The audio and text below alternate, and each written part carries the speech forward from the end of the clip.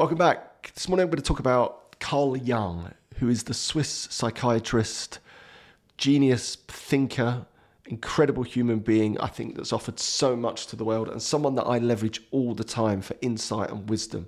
A true great in many ways. And his greatest work, I think, Carl Jung's, is about the collective unconscious.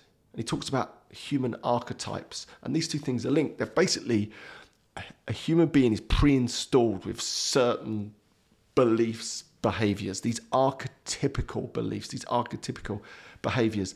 And then encased around that, we put our stories that we tell about ourselves and our past histories and our beliefs and our successes. And we build the humans that we become. But underneath it all, pre-installed, are these archetypical traits of being human. And I think also in and around that, and you might want to call that your soul, or whatever way you want to look at it, is this collective unconscious, where we're all connected at that soul level, that collective unconscious level.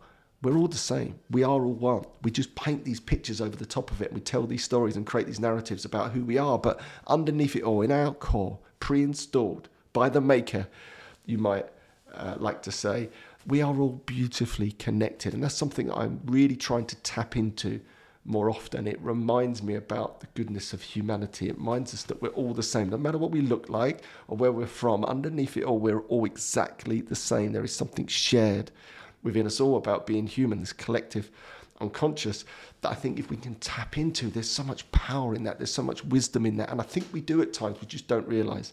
And for me, that's why I like to remove alcohol, for example, from my life, to stay cleaner in my mind. So there's an opportunity to see these things, to connect with these things, these hidden gems of our spiritual lives that get lost in the busyness of just being humans and telling the stories that we tell, when actually underneath it all, we're all the same.